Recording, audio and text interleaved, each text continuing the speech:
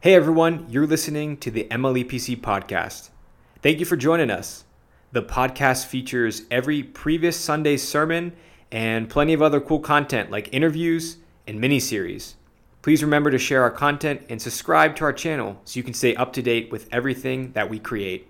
You can find out more about what's happening at the church by visiting our website at mlepc.org or checking us out on our social media. Once again, we thank you for tuning in to the MLEPC podcast, and we hope to see you at an event soon. Well, as we have looked at the different fruit of the Spirit, this is our second one. As we talk about joy, it's been interesting to spend the week meditating on it. Some days, I will admit, it has been a struggle. Some days, like the more you think about joy, the more you realize you don't have it. But God is a God of joy. God wants us to be full of joy by the power of His Holy Spirit. We are going through the training for our new elders and deacons this month, and this week the videos that we watched before we're going to have a discussion, the speaker gave a story of a bridegroom, a man who had served in the military, getting married, and his friends came from overseas to be with him at his wedding. And they rejoiced with him, even though they had never met this woman that he was going to marry. They rejoiced in him because they knew him. They rejoiced in the joy that that was coming. That kind of joy, sometimes we don't know all that's happening, all that's going to entail, but we can rejoice in God. We can rejoice in Jesus Christ. Jesus is the bridegroom we, the bride of Christ, the church. And it is joy that we don't always have a handle on, but yet comes because it's an anticipation of what is to come. That's where we find our hope. That's where that joy bubbles up and can come out through the power of the Holy Spirit. As we have done with the fruit of love, we are first going to look at what it means that God is joyful. In His being, He is joyful. Then we're going to look at how He shows His joy to us, how that joy comes into our lives from Him. We'll look at a little bit of the struggle of joy that every one of us has. Joy is not always easy. And then we're going to look at how to cultivate and make room for joy. As we think about the book of Galatians, where the fruit of the Spirit list is found, the Galatians were struggling with joy. Why were they struggling with joy? Because they were full of legalism and judgmentalism.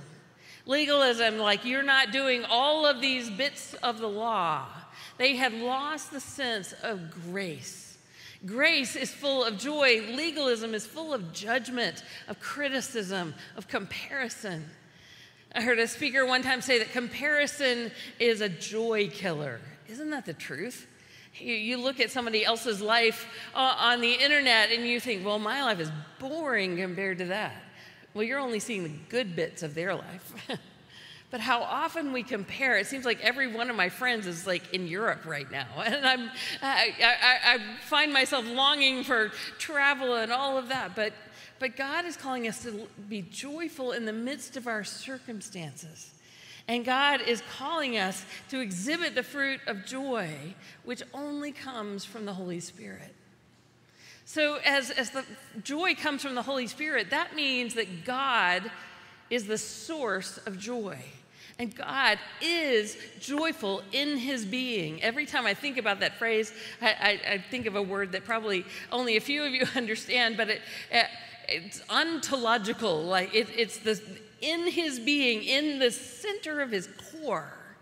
God is love and God is joy. It's one thing to think about God as love, but we don't often think of God as joyful. But there is evidence everywhere around us that God is joyful. One of my favorite examples of God's joy and laughter and sense of humor is a duck-billed platypus. I mean, who would have come up with that? You know, let's make a marsupial with a bill of a waterfowl and some webbed feet, and we'll throw in eggs just to be weird. Like, God has this crazy sense of humor. He has this abundant joy. This week we saw amazing pictures from the new satellite aimed at deepest, darkest space. And here we see swirls of galaxies in all kinds of different colors. God did not have to do that.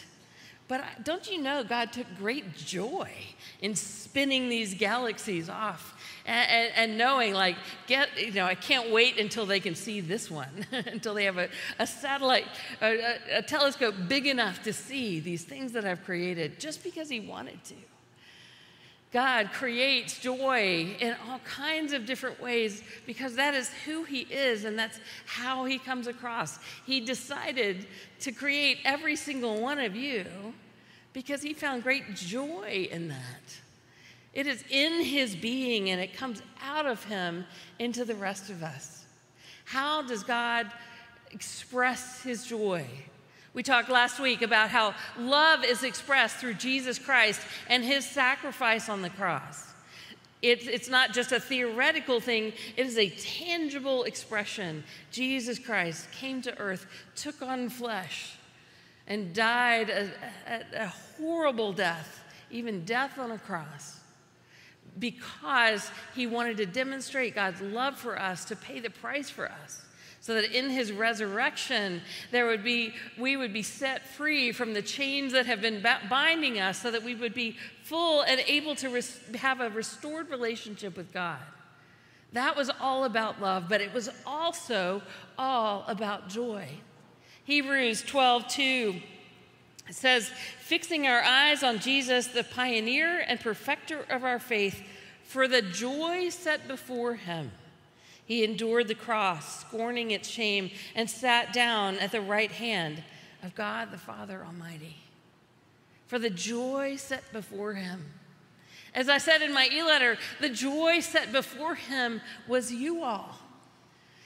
The joy set before him was restoring creation to what it was supposed to be and making it flourish. The joy was restoring relationships with you, his beloved, so that he could rejoice in your connection and your rejoicing with the Father.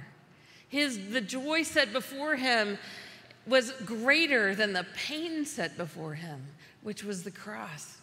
It was in his being that he rejoiced in being able to do that for you. Zephaniah 3 says that God rejoices over us with singing. The Lord your God is with you, the mighty warrior who saves. He will take great delight in you.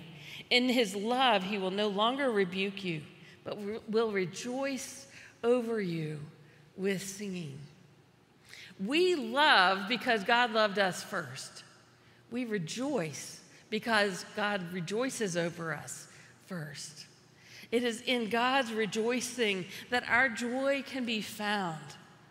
As we just read in this passage in First Peter, we often focus on the hard bit, but we forget to read the part before the line, in all this you greatly rejoice.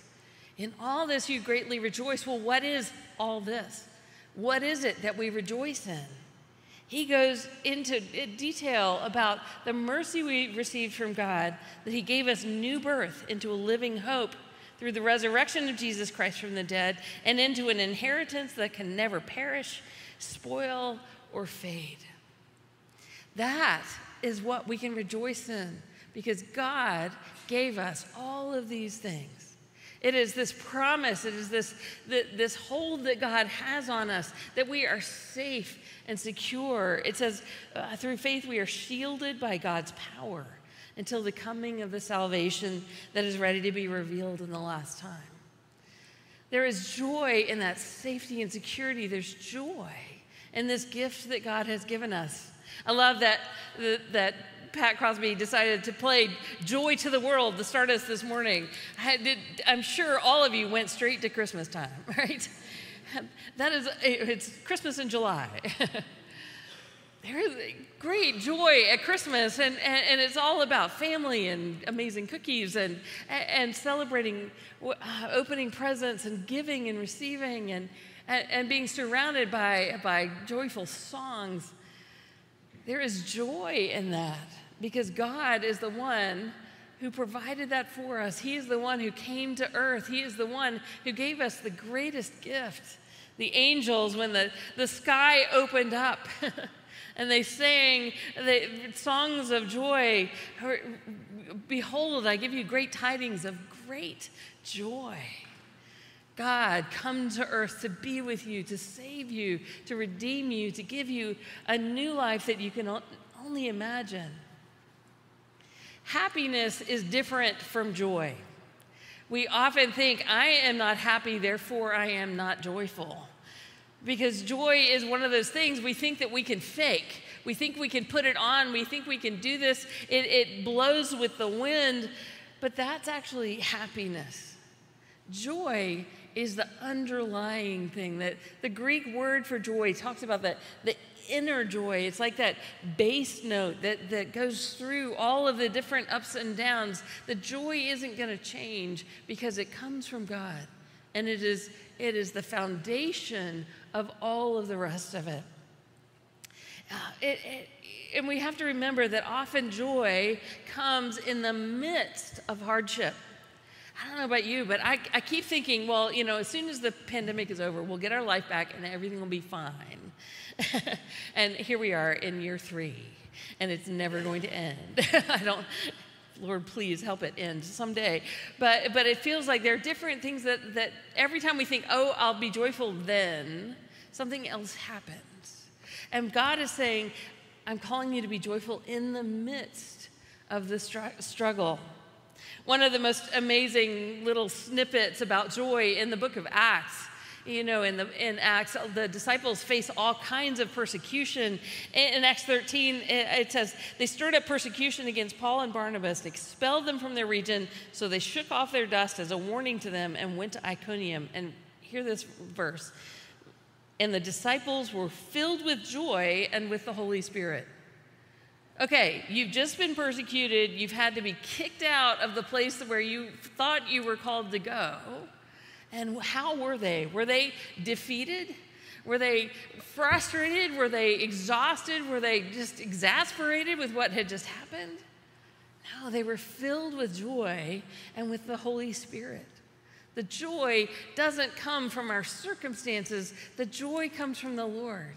The joy comes through the Holy Spirit. But the joy that comes doesn't negate the fact that we need to be able to grieve and mourn and to give our sorrows and laments to the Lord. Jesus was the one who was most joyful. He was the one that had the most reason for joy of any human ever. And yet, at Lazarus' tomb, even though just minutes before he calls Lazarus up from the grave, what does Jesus do? He weeps. You can weep in the midst of joy. 1 Thessalonians talks about that we weep, but not as those without hope. We have hope, and in the middle of our hardest times, we can hold on to that, grieving and lamenting and wondering what the heck God is up to. Isn't the same thing as losing your joy. You can have that joy, that hope to cling to, and give your griefs to the Lord at the same time. And I think it's really important that we do that, because often we feel like those are our two alternatives, rather than seeing that joy can be in the midst of sorrow. I just heard it. Every now and then when I'm preaching, I hear a movie quote in my head, and I have to say, okay, should I share this or not? But this one you have to have. Steel Magnolias, for all Southern people know this movie by heart. Dolly Parton and Sally Field and all of those people. So there's this scene right after Sally Field's daughter has died, and she's just pouring out grief. And then Dolly Parton or Olivia Dukakis does something really goofy. And they all burst into laughter, and Dolly Parton goes, "Laughter through tears is my favorite emotion." They were able to have joy in the midst of this deep, deep grief. to know that God was there, that there was something more powerful, that the love of this mother for her daughter, this love of these friends together for each other, that was stronger even than the grief that they were experiencing in that moment.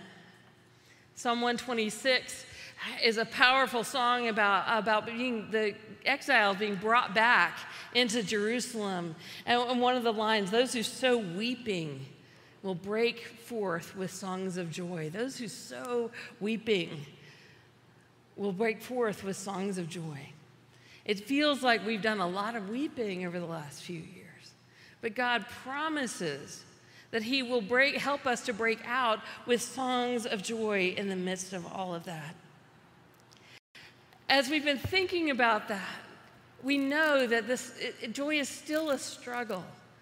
Joy is hard for every one of us at different times, but it's okay that it is a struggle. Charles Spurgeon said, "The fruit of the Spirit is joy, but you may not at this moment be conscious of joy. Trees are not always bearing fruit, and yet their substance is in them even when they lose their leaves." So you have a fruit tree. That fruit tree doesn't stop being a fruit tree if it is not bearing fruit. That substance is in there as long as it's connected to the source of life, to the water and nourishment of the Word of God. It's still going to be able to bear fruit. It may not be bearing fruit at the moment. There are times of winter. The church fathers talked about the dark night of the soul. There are times when our souls feel anything but joyful. But yet the source of the Holy Spirit is still bringing that life into us, so that even though sorrow comes in the night, joy comes in the morning. As I was reading it this week, one of the commentators said that, love is easy to fake, or easy to sort of the fake it till you make it. Like, if you don't feel love for someone, you can still do loving things. And sometimes doing the loving things restores the feeling that you have. It is hard to do joy that way. It is hard to fake joy. Like, I'm fine, how are you? And how often do you feel like you have to do that to walk in this room? So many people feel like, I just don't feel up enough to get to church. This should be a place where we can come no matter what. Whether you are crying, whether you are angry at God, this should be a place where you can bring all of that stuff.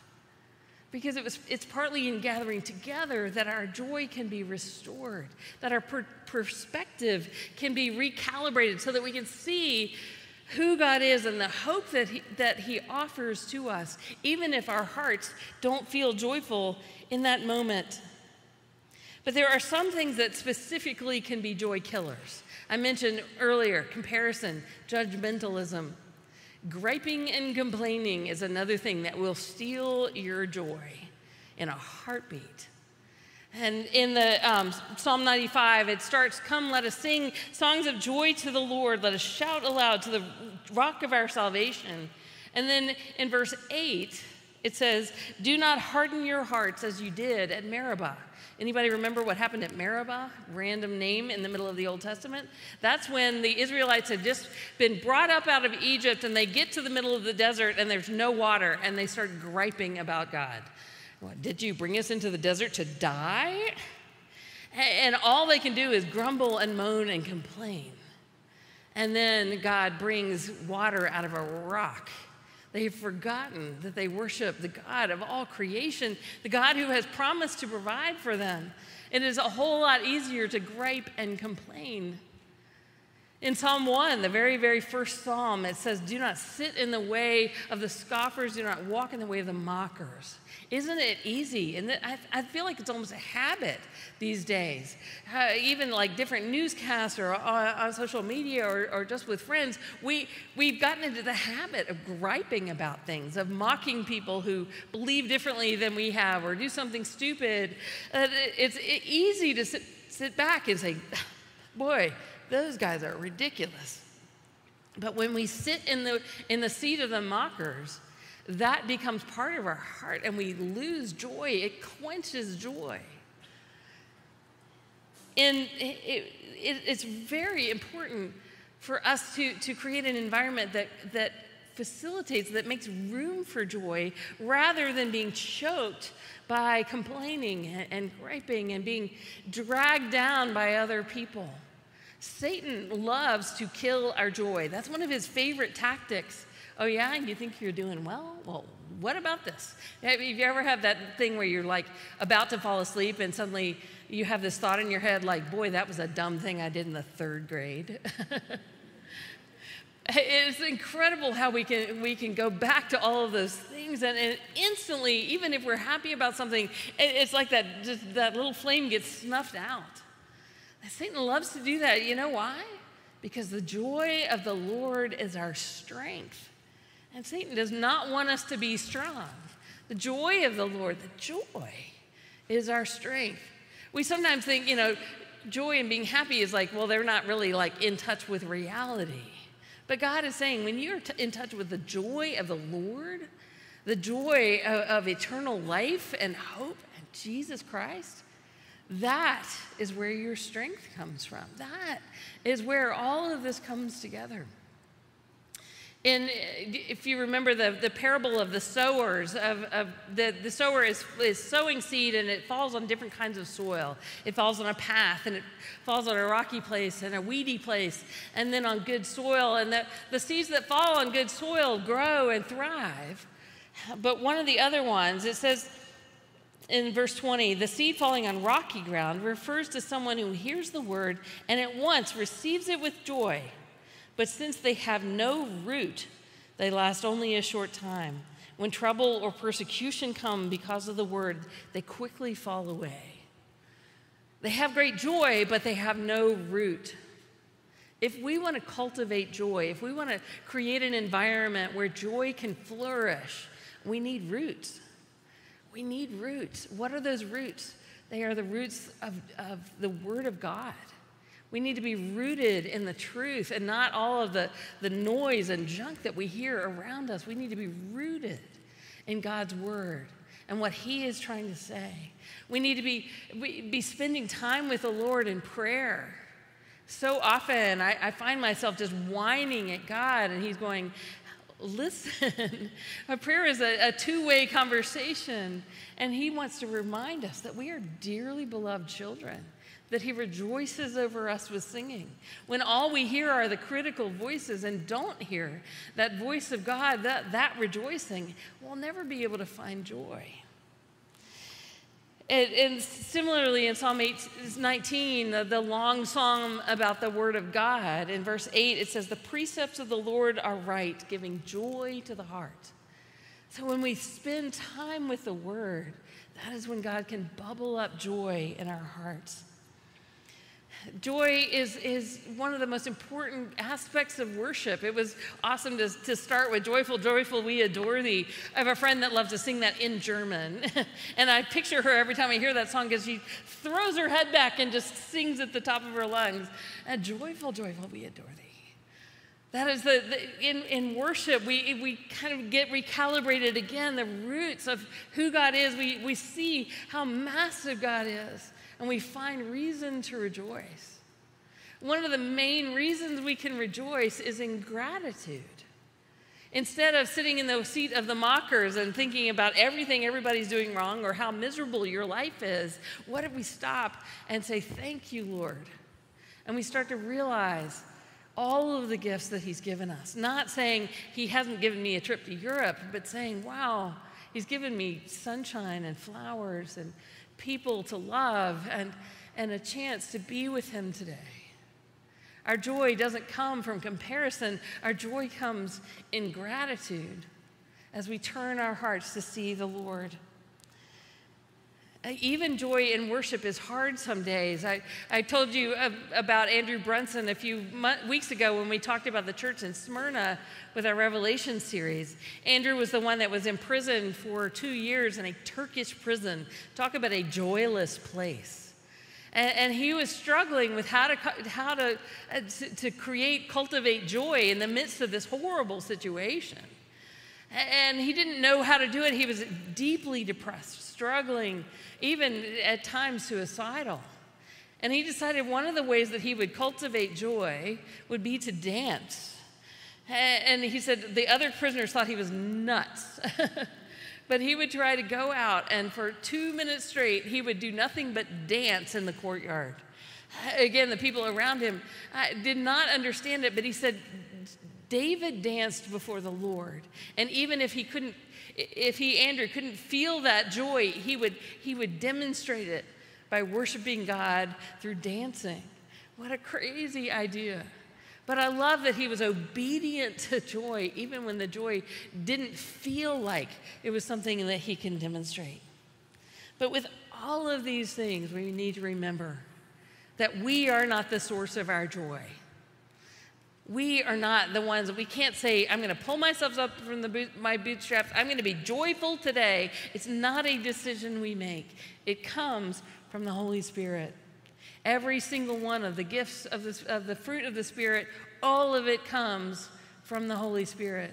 It was not the disciples' decision to rejoice that made them able to have joy when they were persecuted. It says they had great joy and were filled with the Holy Spirit. It is the filling of the Holy Spirit that gives us that joy. We can seek the Lord, we can spend time with him, and we can ask him for an indwelling of that Spirit. That is what happens. It's not that we seek joy, it's that we seek the Lord. And as we seek the Lord, the joy comes as part of that. One of my friends sent me an email this morning, this week, a devotional that was talking about the fruit of the Spirit. And it was saying that when we have the Lord, when we've given our lives to him, we have the Holy Spirit. So that means that the fruit of the Spirit is there. It's just not made perfect yet. Isn't that kind of a relief? It's like we think about, okay, I've got to be 100% loving, I've got to be 100% joyful, and all of those other things. But God isn't saying that to us. He's saying he wants to pour it out on us. He wants to nurture that fruit. Your fruit might be a tiny little blossom on a tree, or it might be a full, beautiful, shiny apple. But it doesn't matter. That joy comes from the Lord. And as we spend time with him, as we keep being filled by the Holy Spirit, that fruit will pour out. The end of that passage I read for you in 1 Peter says, though you have not seen him, you love him. And even though you do not see him now, you believe in him and are filled with an inexpressible and glorious joy, for you are receiving the end result of your faith, the salvation of your souls. Brothers and sisters, let's bathe ourselves in that truth that we are filled with the Holy Spirit, with the salvation of our souls through Jesus Christ. And it is in that God will, he promises, fill us with inexpressible and glorious joy. It's not in ourselves. It's in God, the Father Almighty, who rejoices over you with singing, that joy can be made complete and full in each of your hearts. Hi, this is Pastor Carolyn. Thanks so much for joining us today. If you'd like to find out more about our church, you can check out our website at mlepc.org and be sure to subscribe so you don't miss a podcast. Have a blessed day.